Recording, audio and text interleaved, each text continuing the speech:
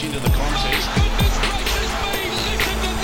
It's Friday the 9th of September. Welcome to Afternoon Sport. Tim Gilbert here, and I'm joined by my co-host Shane Lee. On Shane, a sad day in many ways with the passing of an absolute legend, an extraordinary life, of course. The Queen passed away at the age of 96, and you had the very unique opportunity back in 1999 of meeting the Queen.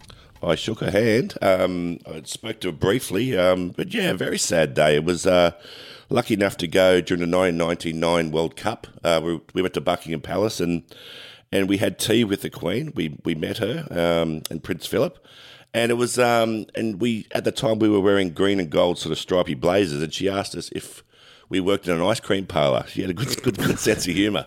It was so very, very sad day, and I think for most people that's been their only Queen. So times are changing. Yeah, a remarkable life. It is a sports show, this one, so I've got to ask you about this cricket. I mean, they couldn't get a run in a stocking, could they? The New Zealanders, almost their lowest ever score in this one-day game last night. Yeah, the Aussies were struggling initially. They were 6 for about 50-odd too, I think. They struggled to 9 for 195. Steve Smith top scoring. But New Zealand all out for 82. Zampa, the best of the bowlers, taking 5 wickets again. And, not a great start to the summer. I've said it a couple of times now, Tim. We seem to be rushing in these matches early season up on not 100% conditions, particularly with wickets. And it's just a bad start to the cricket season, I think. Yeah, they just went through them like Epsom salts. They were terrible, New Zealand, with the bat. Anyway, it is Friday. That means we'll be talking NRL with Shad Wicket, finals time, and 2 big finals in the AFL. We'll talk that and EPL, plus a little bit of UFC with Luka Muller. Whether it's for early morning coffee and pastries, long business lunches, or post-work cocktails, head to District Brasserie in Sydney's CBD. With a modern Australian menu created to hero locally sourced produce and a unique offering of charred meats cooked on a custom-built charcoal oven. Situated on the ground floor of Chifley Tower, District Brasserie is open from 6:30am Monday to Friday for breakfast, lunch, and dinner. District Brasserie, sophisticated yet casual.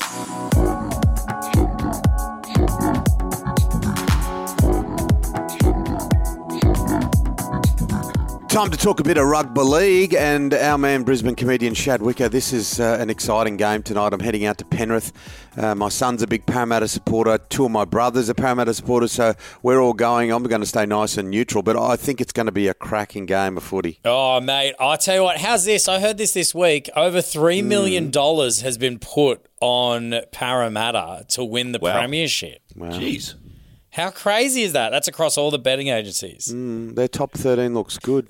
I actually I feel like I'm backing the punters, not for the premiership, but I think that I could see them definitely beating Penrith again, making it 3 from 3. There's something about bogey teams that I like, and I just think that in other years they kind of flopped around a bit. You know what I mean? When they got to the finals, it was a bit weird, but this time around they've hit their stride coming in.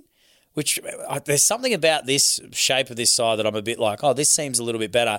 And the fact that they're playing Penrith and it's a team that they know how to beat, and no other team will go against Penrith knowing that, hey, we know how to beat this team and we can do it well.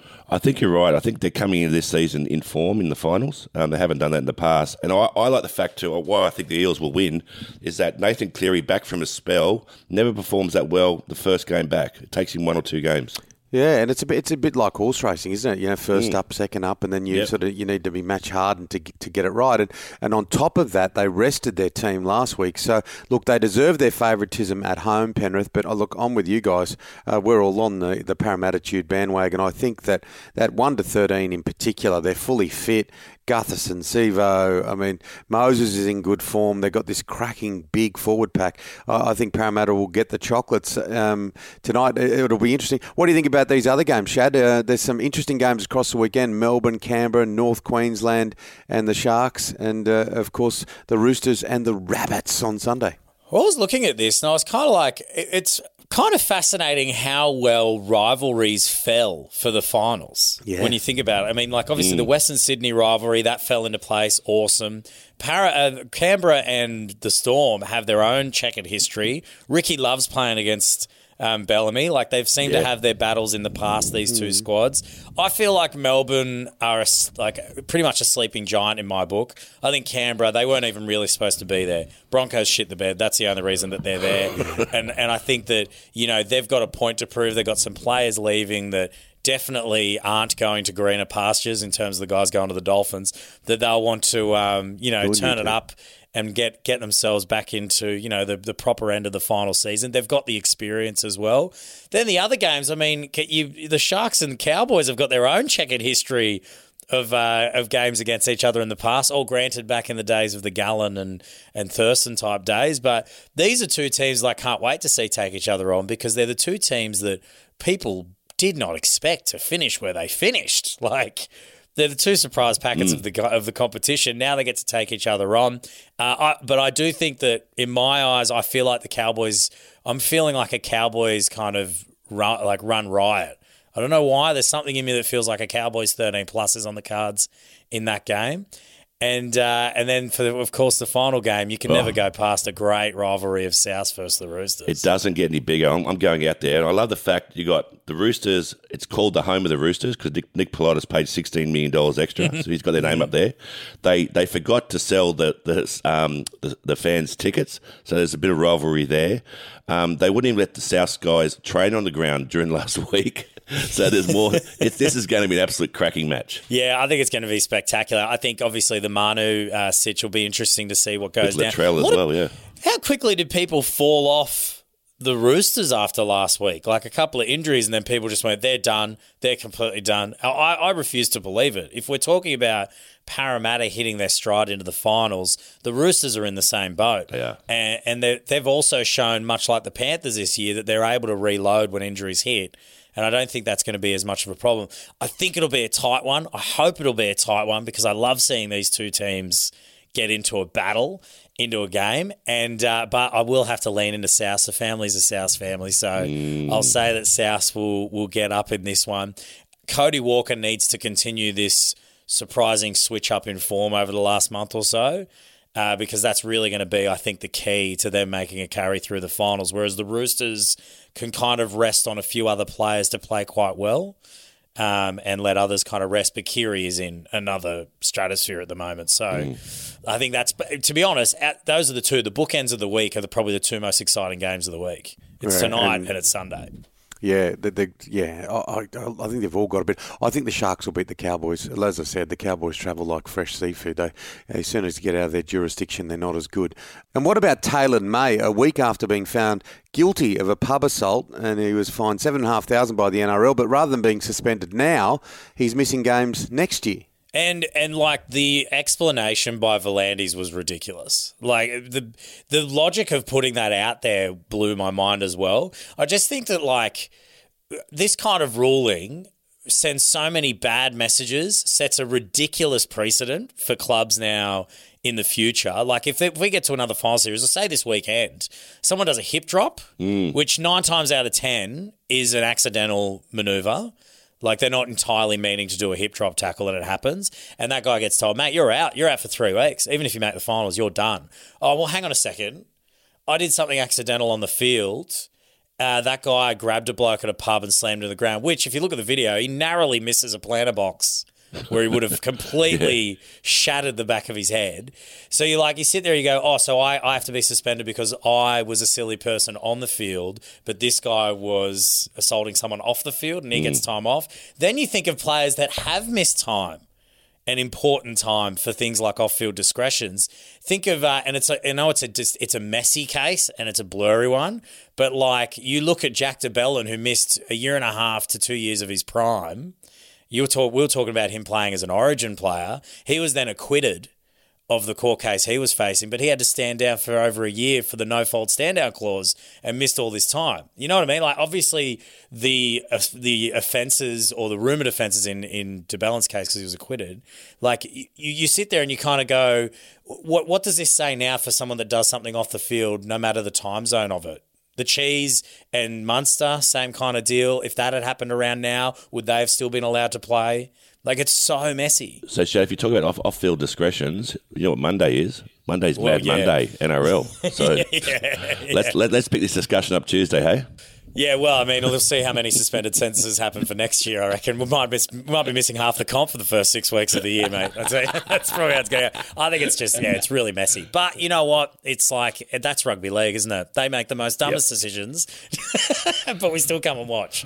And we love it. We'll do this all again next week, buddy. Can I give a quick mention, boys? The other thing that's exciting that is back now is the NFL season has kicked off. Yes. So get amongst it. Yep. I can't wait. Chicken wings, here we come. Coming up next, Melbourne comedian Luca Muller. John O'Brien is a legend of Australia's beer industry. In 2003, he dreamed of producing a great tasting beer that could be enjoyed by everyone, free from the ill effects of mass-produced wheat and barley. John began a brewing journey blending unique aromas and flavours offered by ancient grains such as sorghum and millet. He perfected recipes over time which have led to 40 local and international awards, including 3 gold medals at the Australian International Beer Awards, a gold medal at the Indies, and a silver medal at the Beer World Cup. Proudly 100% Aussie-owned, made in Ballarat, O'Brien Beer is Australia's most awarded gluten-free beer and widely available around Australia through major retailers and online at rebellionbrewing.com.au. O'Brien Beer, the beer that loves you back. If you're ready for your next thoroughbred racing adventure, then join the Osher Group. They exceed expectations on what racehorse ownership should look like. Australia's racing industry is enjoying unprecedented growth. Through a strategic, well-managed and data-driven approach, there is now a very real opportunity to build a profitable and sustainable thoroughbred portfolio. Find the Osher Group online at theoshergroup.com.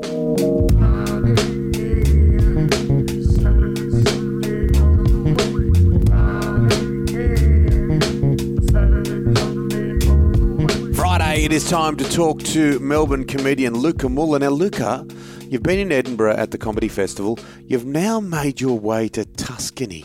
Shane and I are living vicariously through your life, my friend. Yeah, it's not too bad. I mean, the footy's the AFL capital of the world, Tuscany, Italy. Things are buzzing over here. The streets are abuzz with the word of the demons and the Dockers and all that. It's going off. It's it's too good. Now, mate, this will be a cracking game, I think. D's versus the Lions. Angus Brayshaw came out during the week and said there's going to be a bit of niggle in this match with the Zorko issues of last time. What are your thoughts around that? Yeah, I reckon there'll be a lot of fire going on there. I think the D's will be pretty disappointed with their loss last week against your boys, Shano, and I think they'll come out red hot. Touch wood, fingers crossed. I do feel pretty good about this game. The D's have a very good record against the Lions. Obviously, we smashed them a couple of weeks ago when there was those issues with Zorko, and I think we've won something like the 8 out of the last 10 against them. So I reckon we've got them covered this week. Maybe, you'd hope so, but beyond that, I don't think we have much more to offer this season, to be honest with you. Wow. But if really? that's the thing, maybe this will be the game we sort of get our mojo back a little bit, get things firing. But we'll see, I suppose. Well, they've certainly got the talent, haven't they? They've got the talent. They proved it last year, and the side hasn't changed that much. Yeah, totally. The list is there. Things are good. And I know this is weird to say about a team who finished second on the ladder and are about to play in a semi-final, but it almost feels like we've only actually played about 2 or 3 good games this year. And maybe that's a bit of a drawback from having seen how high our ceiling can be last year, obviously in the grand final, especially that third quarter and onwards against the Doggies. But how well we played in the whole second half of last year, we just haven't been able to meet that same standard, really. We've had a few injuries. The team's been a little bit more in and out. And yeah, I don't know. I just feel like this maybe isn't the year for the D's, but fingers crossed, you never know. It always gets tougher being the hunted as opposed to the hunter. So it's obviously you see teams do that the following year after a good premiership. Yeah, totally. There's a bounty on your head, and people come out and play the best game of their season against you. And I think we've been the victim of that a few times this year, and it's really taken its toll. Dockers and Pies, what do you think? Ooh, that'll be a ripping game. Dockers last week, how good was that? 41 points down. They were getting pantsed in front of their home crowd, and then they just managed to pull it out somehow. Incredible stuff. That's what finals footy's all about. And then on the other side, the Pies, heartbreaking loss against Geelong, less than a goal in it. Finally, they've been on the receiving end of one of those close losses, which they've done to so many teams this year. Be very interesting to see the differing sort of levels of morale and belief coming into this game. I feel like maybe the Dockers are going to do it. I feel like the the wave has crested on this Pies season, but I really have no confidence in calling this either way. It's going to be a ripping game, I reckon. What do you boys reckon? Any calls? Well, no Nate Fyfe for the Dockers. I just think the Pies, I think that loss will be good for them. I think they're going to rally. I think there's quite a bit of hardness in around that team. I think the Pies will win quite comfortably. Yeah, I don't think they'll die with. I don't think they'll die with the music in them the way they're playing, will they? Collingwood, and they took it all the way to Geelong. There were some cracking games last weekend. Look, I find it a hard one to pick. I will go with the Magpies, just in another tight one, but it's going to be interesting. What about in the EPL? Who'd want to be? Look, I know they're well remunerated. We discussed this yesterday, but who'd want to be a coach? Just like Thomas Tuchel, at Chelsea, big payday, but 6 weeks in, and then boom, out the door. How brutal is that? And I know they've had a bit of a slow start to this season, but such a shocking decision there from the board and everyone up high at Chelsea. Like, he's a great coach, one of the sort of top tier, high-class coaches. He won them the Champions League only the season before last. They finished third last year, and then you get out of the blocks a little bit slow this year, and it's all over. But apparently there's rumours that he sort of wasn't getting along with Todd Bowley, who was the new owner who came along after obviously sort of all the Russian sanctions came in with Abramovich last season. One thing that's being reported is that Bowley apparently wasn't happy with how slow Tuchel was replying to his WhatsApp messages. He wasn't getting back quick enough. Would that be the same with you boys? If Shane wasn't getting back to you quick enough, he'd be out the door? Or? Oh, yeah, it really upsets me. I'm that bad with technology. Sometimes I don't even remember how to open it up. But just don't be late for lunch, Tim. That's all. Yeah, that's the most important thing. Yeah, fading away to a shadow over here. But yeah, look, it's vicious though, isn't it? It's a high stakes game. It's vicious, and now they've picked up Graham Potter, who was coaching at Brighton, very well respected, good coach who had sort of over a few years gotten Brighton to a great point. They've started this season very well. He's now shuffled along to Chelsea. Brighton left without a coach. At least for the time being, for temporary appointment, they've given the coaching reins to Adam Lallana, who is a current player, which is pretty exciting. Coach-player situation, which you don't see very often. They'll be up against Bournemouth this weekend. Very interesting to see how they go. And Chelsea, with the new coach Potter, will be up against Fulham, who recently promoted from the second division there, but started the season pretty well. I think he could be in for a pretty tough test in his first game there. Now, the big game of the weekend's Man City versus the Spurs. Yeah, top of the table clash there. Man City started absolutely on fire. They have dropped a couple points here and there, but people sort of expect them to start hitting their stride and winning, just about every game, really, with new signing up front. Erling Haaland absolutely dominating as well. He's on track to kick, in his first season, the record for most amount of Premier League goals, so see how he goes, but that'll be very interesting. First place third there. Yeah, and finally, a bit of UFC 279 action, my friend. Yeah, very interesting card this weekend, UFC 279. Usually you'd see the numbered pay-per-views like that be headlined by a title fight. This one, not a title fight, but a huge fight nonetheless. This is Khamzat Chimaev up against Nate Diaz. Chimaev, you might remember, is sort of this super exciting new prospect for the UFC. He's come storming in. He's won 5 in a row in there, and he's 11-0, undefeated so far in his career. Up against Nate Diaz, one of the all-time greats of the sport, really. Not that his record reflects that. He's not one of these guys where winning and losing has mattered all that much to him. He's just one of the all-time great personalities, fan favourite, sort of a bit of an anti-hero. Has a very contentious relationship with UFC brass and Dana White and all that, and they're sort of sending him out last fight of his contract, last fight of his career against a super tough young opponent. But Nate's tough. He can do just about anything. He shocked the world against Conor McGregor, of course, a couple of years ago, so he could well do it again. Hey, if you're in year 8 at school and someone said you had to fight this new kid come to school called Khamzat Chimaev, you wouldn't do it, would you? That's a scary name. No, I'd be moving schools, I reckon. Well, mate, we'll let you go and have a lovely bowl of pasta and a Tuscan Red, and you go live the life that we want to live, and we'll do it all again next week. Sounds good to me, boys. Talk to you soon.